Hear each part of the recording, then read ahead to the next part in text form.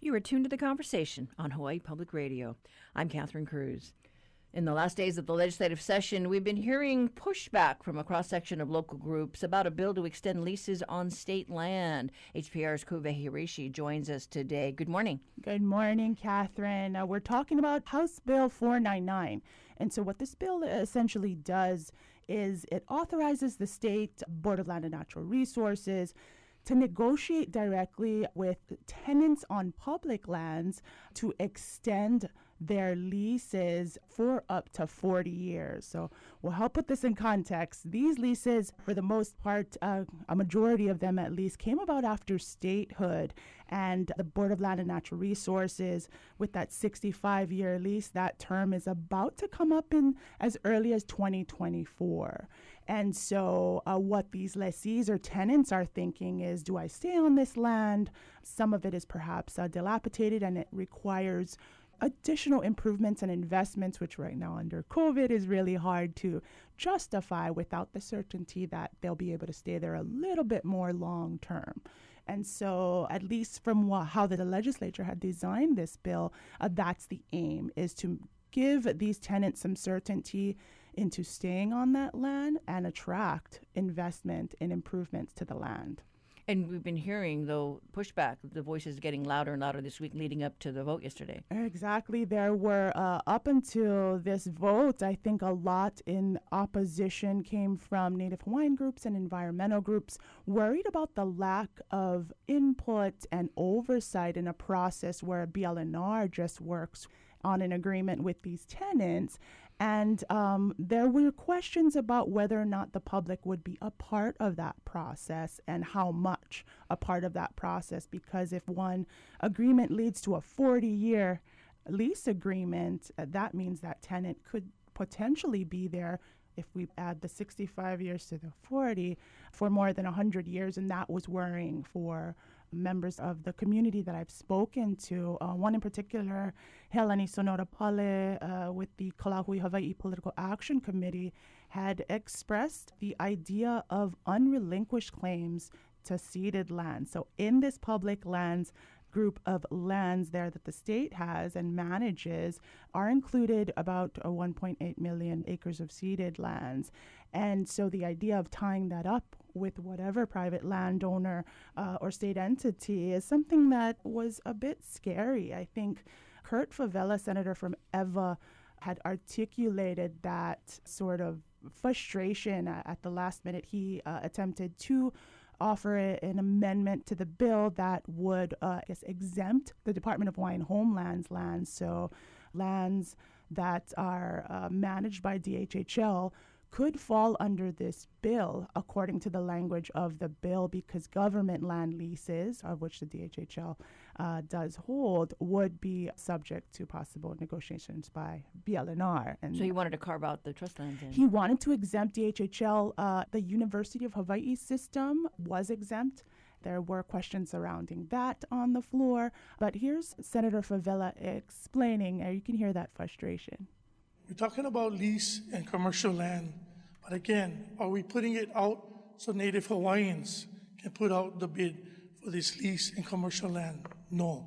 We want to have improvements on hotels and resorts that's going to be millionaires that's going to put in the money and then pretty much for 20 to 30 years have free lease rent because they made improvements on the property that they should have made improvements on prior.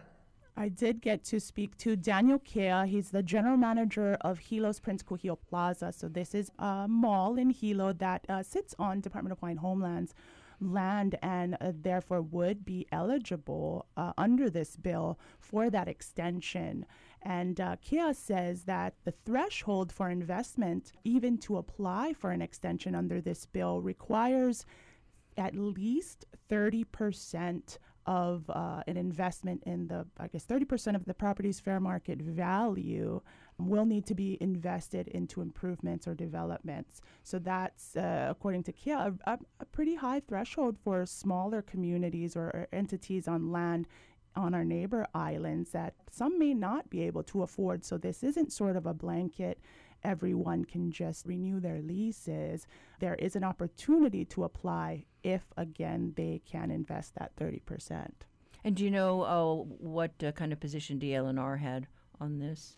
DLNR had testified in support, saying that this would be a useful tool in sort of expediting that process of, one, keeping those tenants on the land if there was any doubt that they were going to leave, and keeping the money flowing to the state, and also to help them manage and keep the, I guess, community or the landowners or land managers that have been on the land for that 65 years have this sort of embedded themselves in these communities, and allowing that to continue, especially now with the pandemic recovery, was something that was being looked for. Okay, and now that the lawmakers have passed it, it heads up to Governor Ige's desk, and we'll see if he signs it.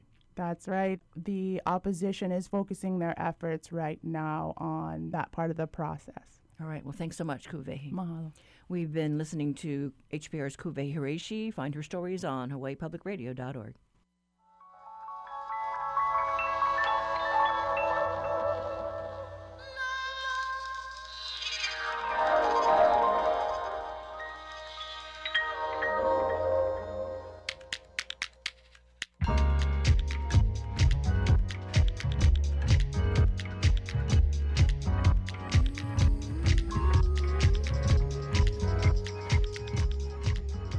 Support for HPR comes from the National Kidney Foundation of Hawaii, accepting vehicle donations for its Kidney Cars program, helping to reach the more than 200,000 island residents at risk of or affected by kidney disease. More at kidneyhi.org.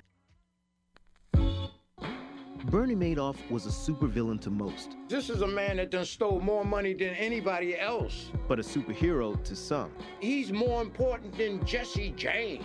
You know what I mean? Bonnie and Clyde. Remembering Madoff and the Ponzi ripoff he masterminded. Cash rules everything around me. Queen, get the money. Dollar bill, yo. On the next Reveal. Beginning this evening at 7, following Bite Marks Cafe. Today's reality check with Honolulu Civil Beat focuses on the investigation of police killings. Reporter Christina Jedra joins us. Good morning. Good morning. Good to be with you. Yeah, so you have launched off what's going to be a series of stories about the police, policies and practices. That's right. Civil Beat has launched a new series. It's called The Police Files, and we're going to be investigating and examining how police work in our communities. And that includes fatal encounters with police, misconduct, the influence of the union, reform efforts, all kinds of stuff. So stay tuned for that. Okay, and we've just had the 2 fatal shootings recently here on Oahu. And you've reached out to the prosecutor's office. That's right. We wanted to learn what happens after one of these shootings occurs. And what I learned was really interesting. I spoke with First Deputy Tom Brady at the prosecuting attorney's office. And basically, he described a situation in which HPD has been investigating itself after these shootings. So prosecutors review the cases after HPD has already investigated, but in terms of collecting evidence, interviewing key witnesses, that's all on police. Brady actually told me that prosecutors have been banned from the scenes of these officer-involved shootings for a couple years now, and even before that weren't allowed to ask questions of the key witnesses, the officers themselves that were involved. That's interesting. I didn't realize that they were not allowed to show up at those crime scenes, because I recall over the years, seeing the prosecutors show up, and that obviously got everybody's attention, whenever a police chief or a prosecutor would show up at a crime scene. Right. That seems to have changed in 2018 when Keith Kaneshiro was put under federal investigation, and Chief Ballard didn't want to work with him anymore. And it seems somewhere along the way he was banned. And him and his office were banned from these scenes. So prosecutors really rely very much on the police when they are supposedly investigating the police. And that's not necessarily unusual throughout the nation, I should say, but there are other places that provide models with greater independence and much more transparency than we have here. So is anything going to change? What do we know? Well, Steve Alm, the prosecuting attorney, is going to be holding a press conference tomorrow. He'll be talking about the updates to his 100-day plan and the progress he's made, but also his office has hinted to me that they're going to be making some changes into how they review these fatal encounters with police. They wouldn't divulge any details. We'll have to stay tuned tomorrow. But they indicated that they plan to make it more accountable and more transparent. Because as it is now, really we don't get a comprehensive accounting of what happens in these situations unless lawsuits are filed, and they often are. But, public attention wanes, and then just, they keep happening. There's never a listing of the facts and recommendations on how to prevent it from happening again. And I know the internal investigations have always been a sensitive issue. They had their IA, the Internal Affairs Division, looking at various things. That's important to note. So the HPD, when they're investigating these things, it's really two different arms of HPD. There's the criminal investigation detectives that investigate, and then there's the professional standards office, the internal affairs folks. Those are separate, and the officers involved are only required to participate in the professional standards piece. That's the administrative part, that they could be disciplined for some kind of violation of policy. They could be reprimanded or fired, but they don't have to participate in the criminal piece. And the prosecutors are only seeing information from the criminal arm of that investigation. And so what does SHOPO think, or at least maybe current and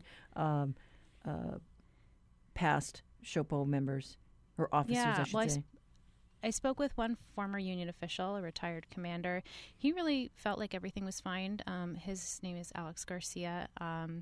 He says, he doesn't really see any conflicts of interest here, doesn't see a problem with police investigating police, and feels that prosecutors have always been tough but fair in these situations.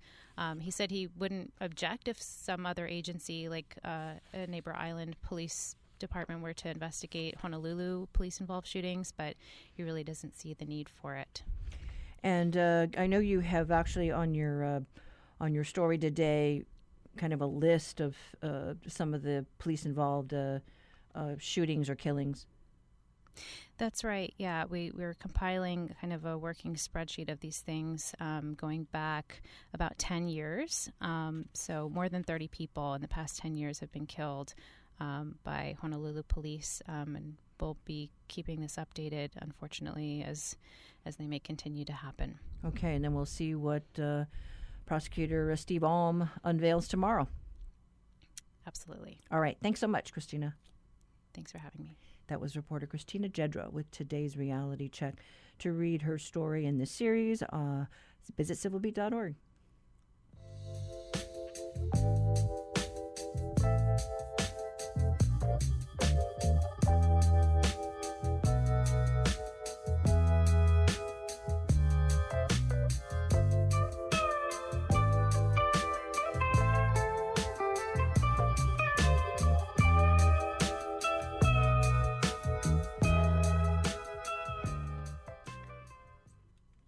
We continue the thread of police matters this morning on our segment, The Long View.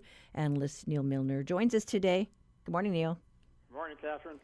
So, yeah, you probably heard Christina talk about her story in Civil Beat. And, she talked to, I think, a former police officer, head of the union. She reached out to the prosecutor's office. But, what does the public think, right? What do communities think? Well, that's what I tried to figure out by looking at it in a more general way, and what I really figured out is how limited it is to look just generally at public satisfaction with the police. I started with a study by three researchers that did what's called a meta-analysis, where you take a bunch of other studies, usually smaller in scale. They did 66 of them. There are ways of doing this, combine them, and to see what they showed about what seems to be related to satisfaction with the police. And they found out a few things that are interesting. The race is not necessarily related to it in a general way. Gender is not necessarily related to another way. What seems to be more concerned, remember now, they're trying to talk in a general way, and we'll get back to it. Your experience with crime seems to make a difference. But the main thing that they say is how little you can get out of this, because what they call so much of it is contextual.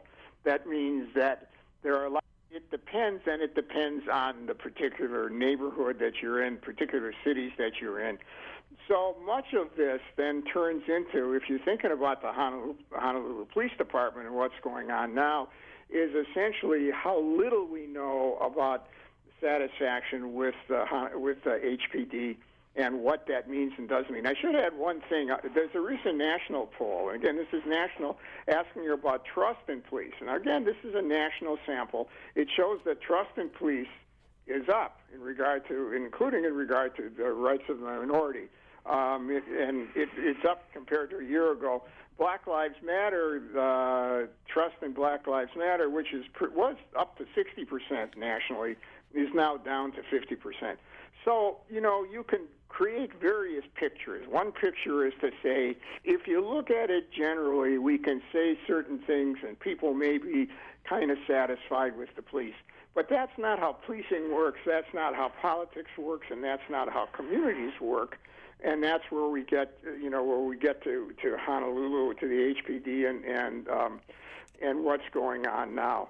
So that's kind of the context. And what it suggests is that, here's what it doesn't just suggest, it shows. We know zero in any kind of systematic way about satisfaction with the Honolulu Police Department. One, because no one has done any research, and because the department itself doesn't provide any kind of systematic satisfaction consumer studies.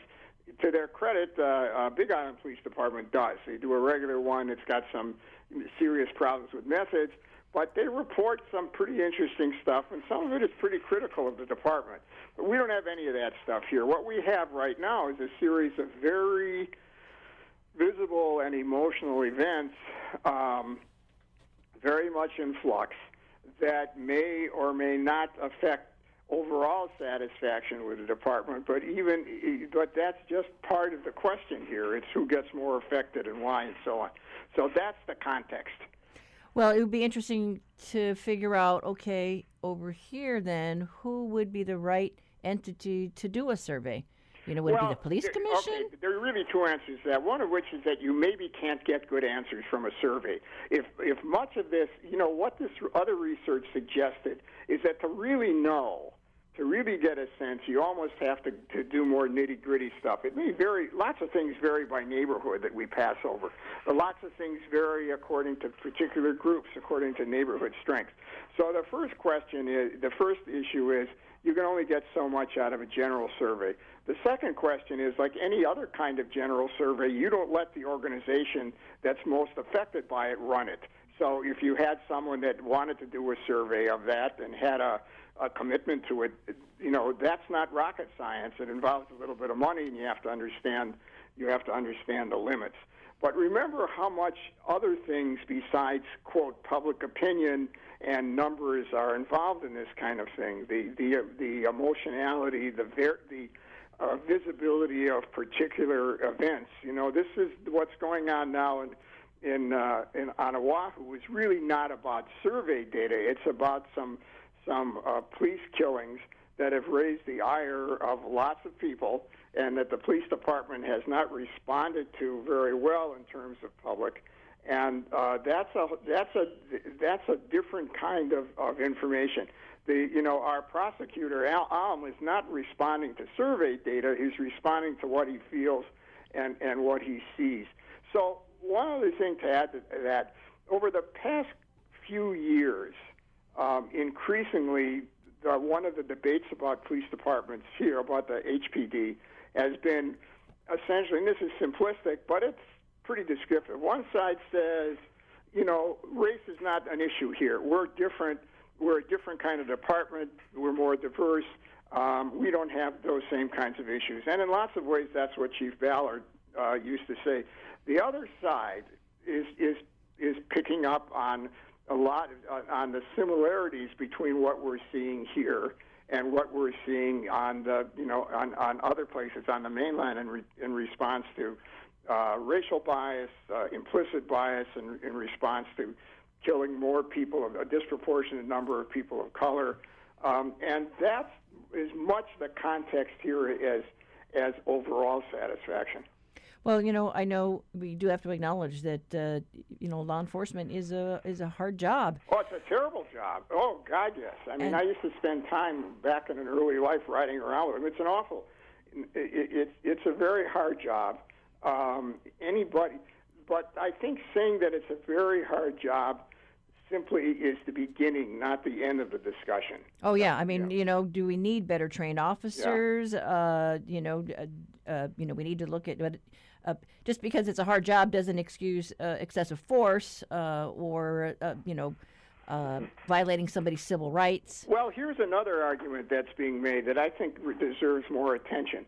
There's a lot of fight over whether when something happens like this, when the police officers in Minneapolis are charged with a crime, and one of them has been convicted for the George Floyd thing, there's the bad apples argument. It's not the whole police department, it's bad apples.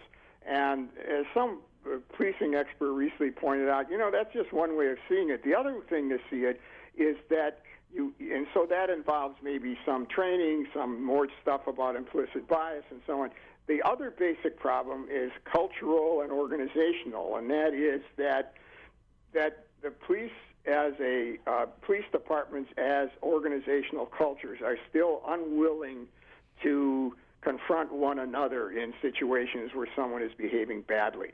That is, it's not just about the bad apples, it's about good apples not confronting the bad apples when the bad apples do something wrong. Now, again, when you say policing is a hard job, that's really hard. But on the other hand, that seems to be a very important aspect of all of this. If you have police officers who see something and don't say something, or see something and don't do something, like in the Minneapolis case, most of the time that puts a pretty strong stop on everything. Yeah, and it is complicated, given the climate of things happening across the country, all the different cases that are coming to light. We've had the two recent ones, in like 2 weeks. And then we also had the killings of the two officers in Waikiki at Diamond Head where, they were shot in the line of duty. And so, yeah, the sacrifices that the officers make, putting themselves, on the line. Yeah, it is complicated. It's hard. It's interesting, though, and I agree. And certainly everybody should remember how hard it is. And if they think that's spectacularly hard, obviously, when you lose your life. But the everyday work that police officers have, like being essentially the only people who have to come in contact with homeless people and try to do something for them when they don't have resources, is the other part of it. But that can't be used as it's used all the time as a defense for people to get off police officers' back, and I don't think that that's a proper defense. Oh no, got to hold people accountable. Yeah. Thank you so much, Neil. You're welcome. Take care. All right. Okay. Bye. Political analyst and social scientist Neil Milner is our contributing editor of our bi-weekly segment, The Long View.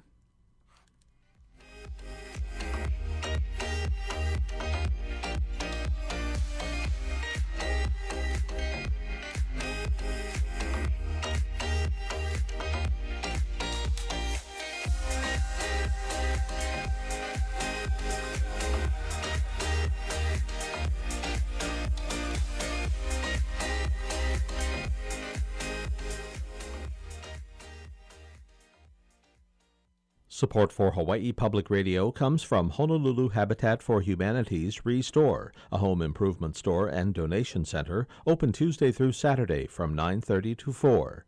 HonoluluHabitat.org. As he approaches 100 days in office, President Biden will deliver his first speech before a joint session of Congress. Madam Speaker, the President of the United States. It comes amid challenges, the pandemic, an economy still in recovery, civil unrest, and international tensions. Join us tonight for live special coverage of President Biden's address to Congress and the nation from NPR News. Live coverage begins this afternoon at 3 here on HPR 1. Support for HPR comes from the Honolulu Museum of Art with Joyful Return, a museum-wide exhibition featuring a presentation of modern and contemporary highlights from the permanent collection. honolulumuseum.org.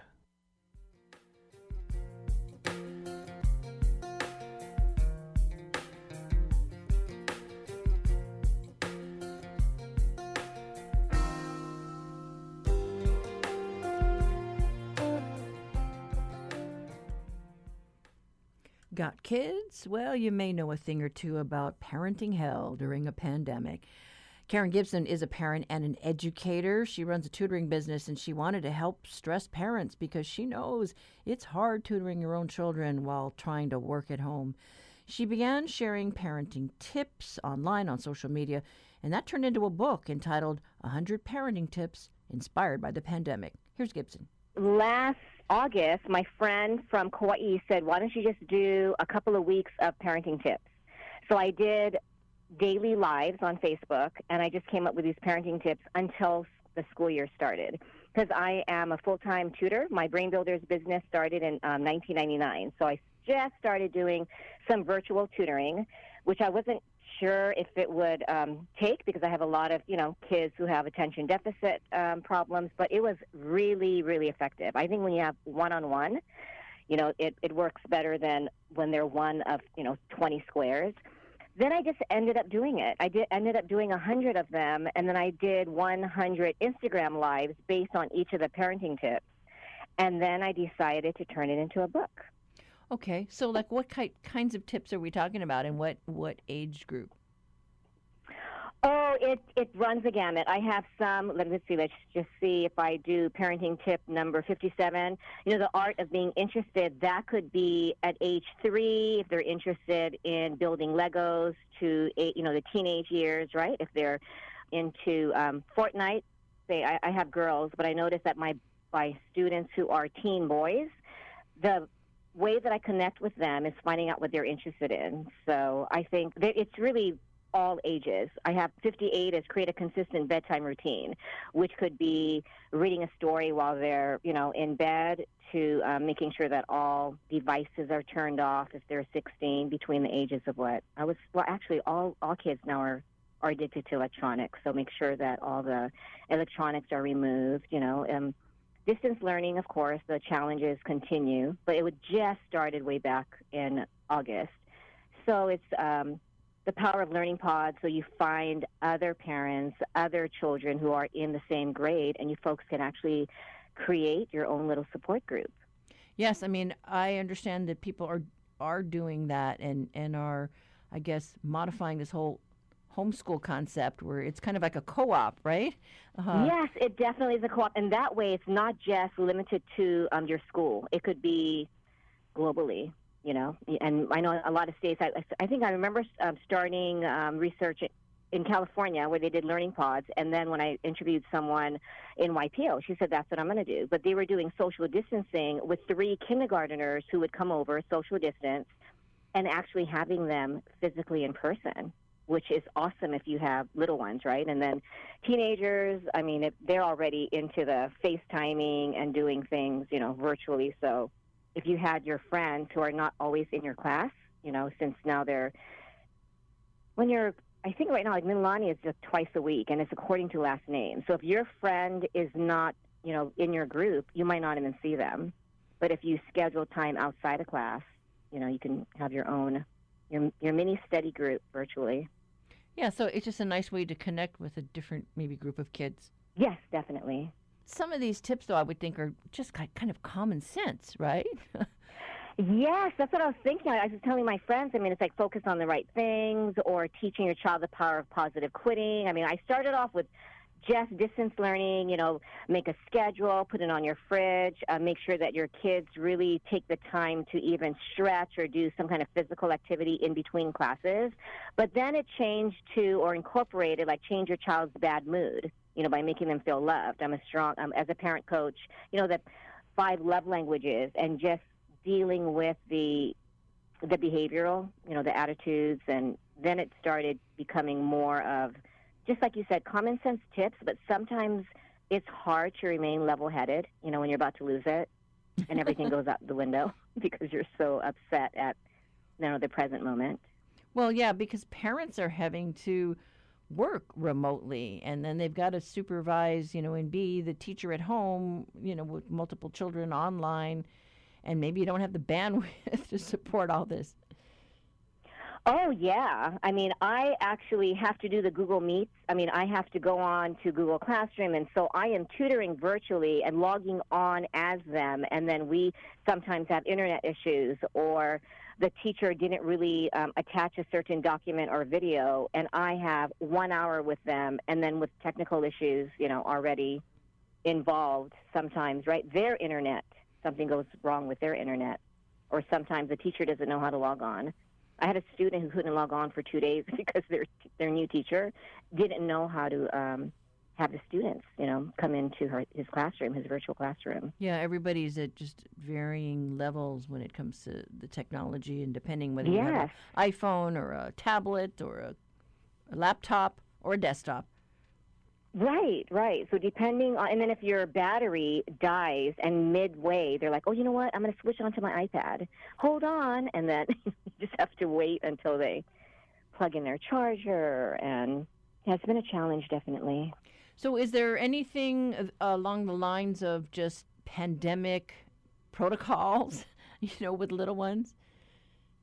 Well, you know what it is? No matter what age, I think the pandemic protocol is truly connecting with your child. I mean, we're so focused on the grade, the curriculum, logging on, making sure that your 5-year-old is paying attention. But if the focus is just on academic achievement and checking off all the homework assignments, the child won't feel, cared for, won't feel validated. I noticed that a lot of I've also interviewed teenagers and adults who are in college, and some of them, actually all of them, say all they want is to be worthy, right? They want to feel worthy. They want to be heard, understood, and not have so much pressure on academics. I had a 5-year-old say, yeah, I'm a little stressed. And I said, why? Because sometimes I get it wrong. So my whole message is, it's okay if you get it wrong. And he looked at me and he said, no, I don't know. I don't know about that.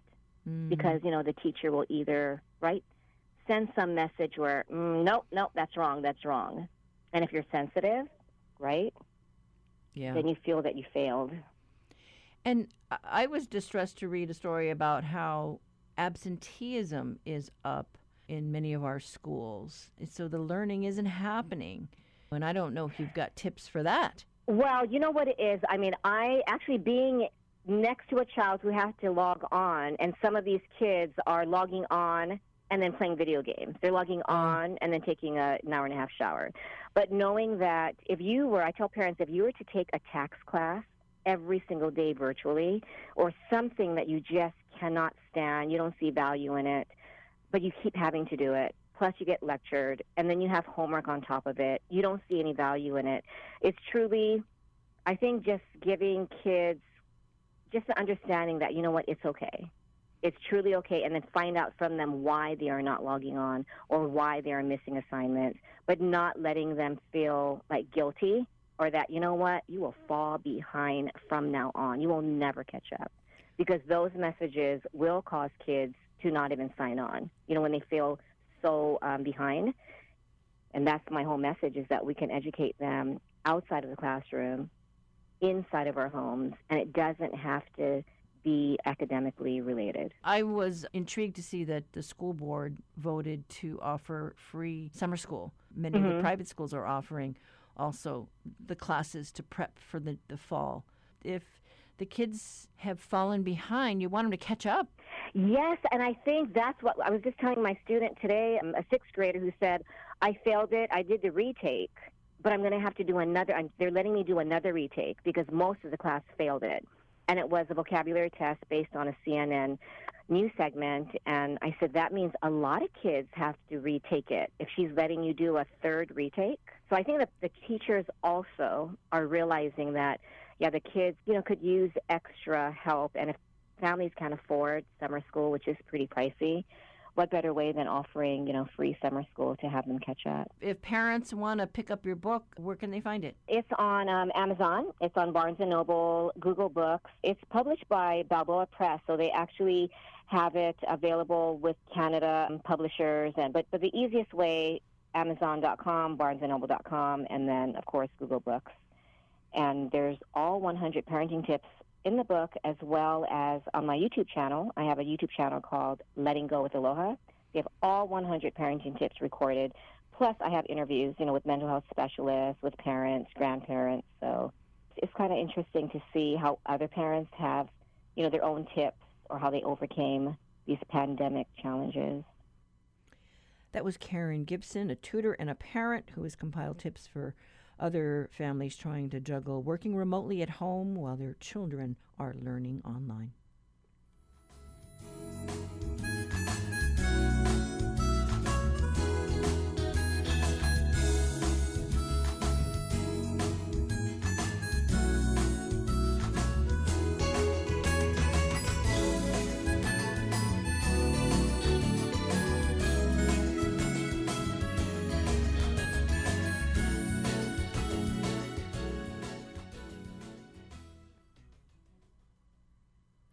This is The Conversation on Hawaii Public Radio. We now go to this week's Manu Minute. Special thanks to the Cornell Lab of Ornithology for today's field recordings. University of Hawaii Hilo Professor Patrick Hart introduces us to the saffron finch. The saffron finch is a golden yellow songbird that can be commonly seen in small flocks on lawns and other grassy and shrubby areas on Hawaii Island and Oahu. Native to South America, they were introduced to Hawaii in the early 1960s, mainly because of their colorful plumage and their pleasant whistle-like songs.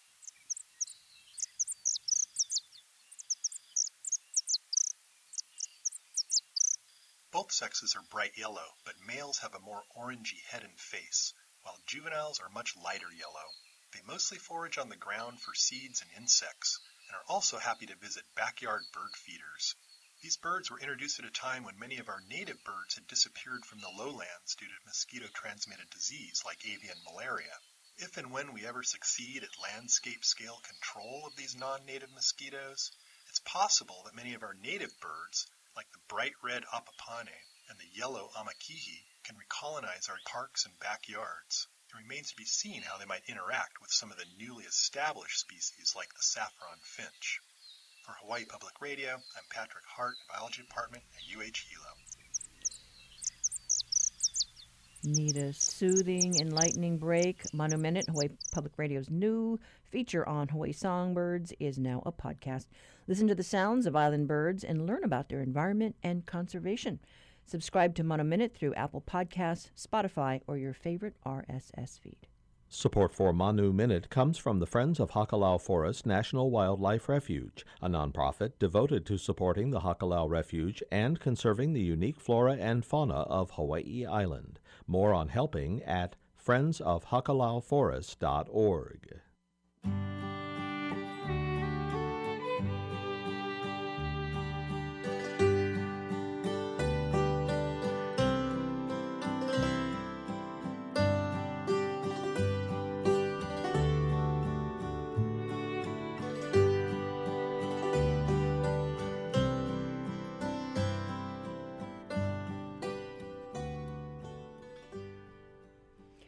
We close out this week's segments focusing on the Civil War with stories about three men whose tombstones are at the far Diamond Head corner of the Oahu Cemetery.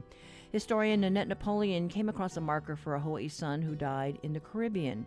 We also learn about a native Hawaiian soldier who fought in a special unit of colored troops. And we also hear about a Confederate soldier. Why don't we know more? But back to that Hawaii son who was not a soldier. Arthur Brown's name is on a marker in a Nu'uanu plot, but he was laid to rest where he died halfway across the world in Bermuda. Here's Napoleon picking up the conversation. Let me first read the inscription here. It says, Arthur, eldest son of Thomas and Mary Ann Brown, died and was buried at Bermuda, August 31st, 1864, aged 27 years. So Arthur Brown was not born in the islands. His family came from England, immigrated to Hawaii, and the father started various businesses on Kauai and then in Honolulu, and became a very prominent businessman in the community. They had several siblings. Arthur was one of the sons. I think there were 7 siblings altogether. And Arthur, at the age of 27, he always had an interest in sailing, and he wanted to be something on a ship. He got that interest when he was sailing as a young boy from England to Hawaii. He would constantly ask the captain and the crew about this and that. What is this? What is that? How do you navigate? And he actually learned a little bit of navigation. He was only like 8 years old, but he was really intensely interested in that. So he came to Honolulu, came to Hawaii, and then ended up working as a blockade runner. What is a blockade runner? The blockade runner would try to take goods that were coming from London primarily and other European countries, because the South could no longer get goods. It was hard to get goods now because a lot of the countries didn't want to support the North or South and things. There are a lot of political issues going on. So the South in particular, more than the North, had a hard time getting supplies. So they turned to Europe to bring in supplies. Now some of them were legally brought in, but a lot were illegally brought in because the North saw that the southern ports were going to Europe for their goods. So they thought a good way to end the war was to cut off their supplies. That would choke them. Instead of doing military battles and winning the war, they'd choke them off by their supplies, especially food supplies, and ammunition and uniforms and all the things they needed for the war. They were in need of. And so the North set up a whole bunch of ships that went all the way from Virginia, which is the starting point of the South, all the way down around Florida and into the Gulf. They set up these blockading ports. They sent blockading ships over there. And so they were trying to stop the South from bringing goods in. But there was a cadre of independent contractors that weren't officially in the Army or Navy of the North or the South. They contracted with people in the South to bring in goods for them. But in order to get to the South ports, there were ships all over. They were hunting those blockade runners down, and they would destroy the boats and arrest the guys. They could arrest them and go to prison if they were captured. So Arthur Brown was one of those blockade independent contractor. So he didn't die though in a skirmish or anything like that. Unfortunately, when he got there in 1864, it was at the height of a yellow fever epidemic in Bermuda and throughout the Caribbean, but mostly in Bermuda. So he gets there, and I'm not sure if he knew before he got there that yellow fever was there, or he got there and then found out, oh my God, it's here.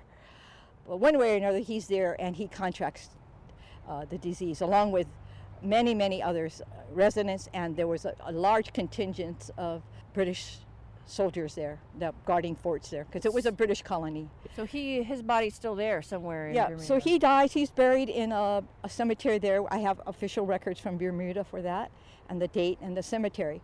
But there's no marker for him there.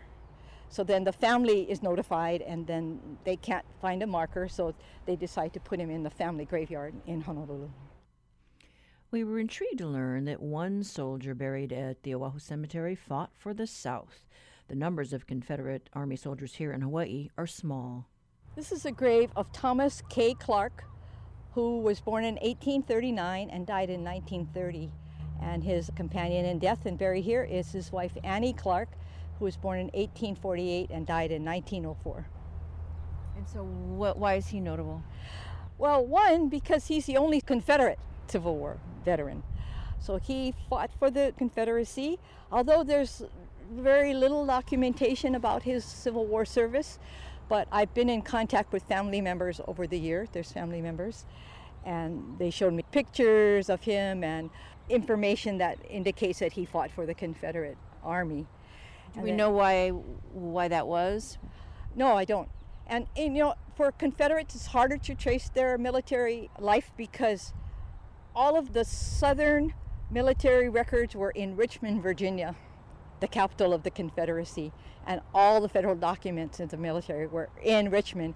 And when at the end of the war, General Ulysses S. Grant captured Richmond, they burned the city to the ground practically, and not all the Civil War records were burned in the fires, but a lot.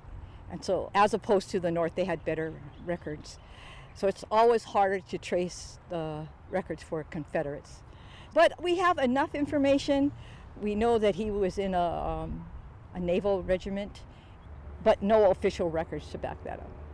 But that's in the family history, so they know that's what they are telling me. And so this is a family plot. Yeah, it's a family plot. So do we know how he got here?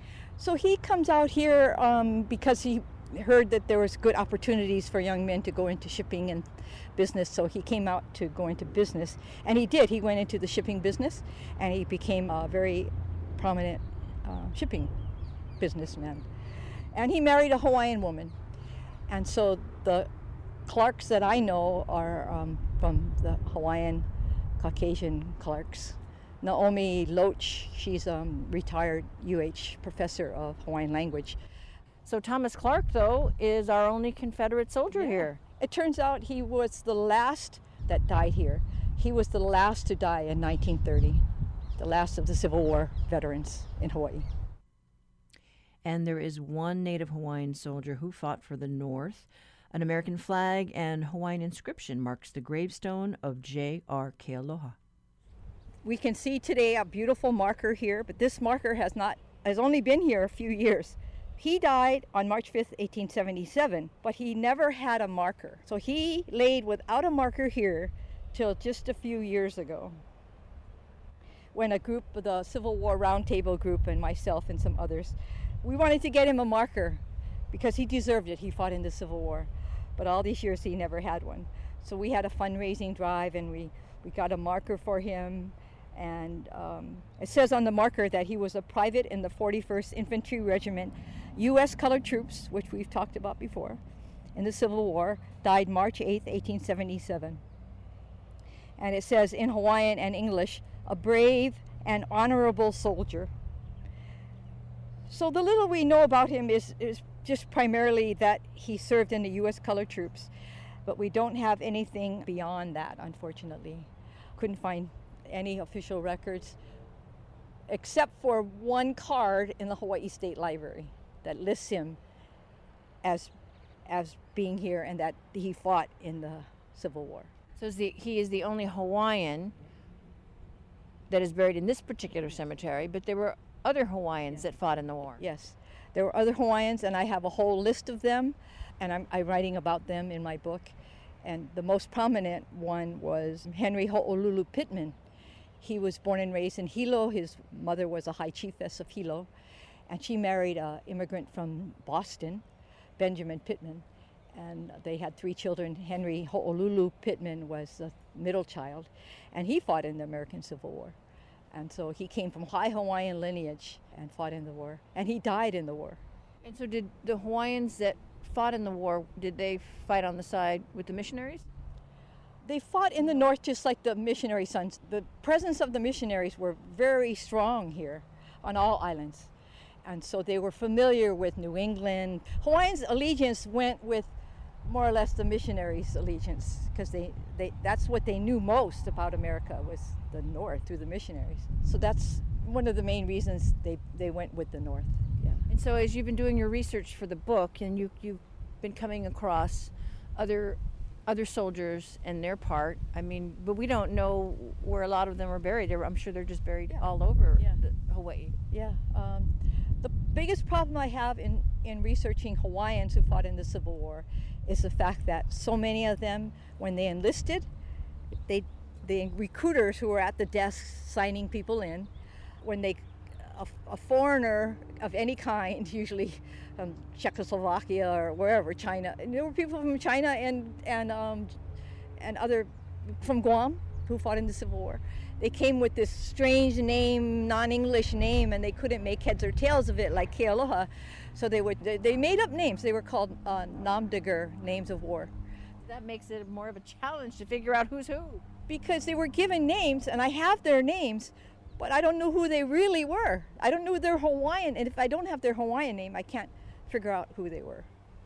So, gosh, I guess if there's anybody out there listening and they know that their relatives took a part in the Civil War and are buried somewhere, they should reach out to you. Yes. Nanette Napoleon, I'm in the phone book or online.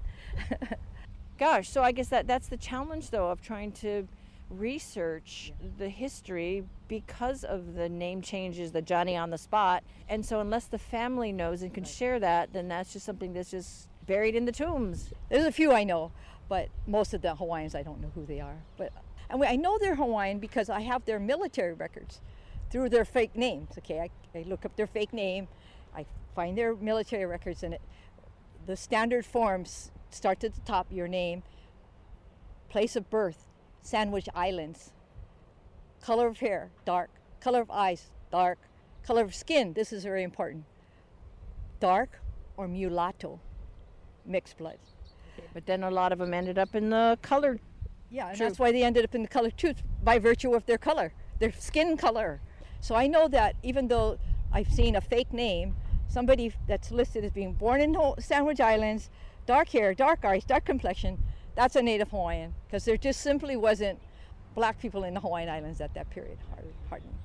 So yeah, just basically another part of Hawaii history, and you hope to bring that together in your book. That's right. It's all coming together, and I'll name names and battles and everything about them that I've been able to research over the last 10 years. I've been researching this subject. And the name of the book again? Hawaii Sons of the Civil War. And there you have it. We hope you've enjoyed taking time walking with us through the graveyard to learn about the Civil War stories tied to Hawaii. One other Confederate soldier we do know of was from a prominent family. Curtis Perry Ward was a staunch supporter of the South. Napoleon tells us that he and his wife, Victoria Robinson Ward, of the Ward estate here on Oahu, are buried at the Makiki Cemetery. There's also a marker at the National Memorial Cemetery of the Pacific dedicated to those who served in the Civil War. And half a dozen Native Hawaiians were said to have served aboard the Confederate ship, the Shenandoah. If you are interested in knowing more, a listener called in to share that there are additional resources to learn about the Pacific connection with Civil War stories, and we will share those on our website, hawaiipublicradio.org.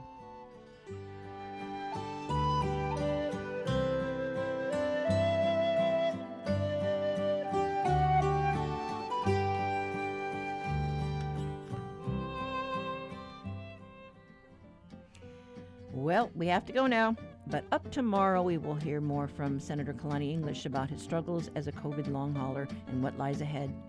Got a story you'd like to share? Leave your feedback on our talkback line, 808-792-8217. Post your comments on Facebook at The Conversation, HPR, or tweet us at HI Conversation. And email works too, talkback@hawaiipublicradio.org. And want to listen back to something you heard? Find our archive shows online. I'm Catherine Cruz. Join us tomorrow for more of The Conversation.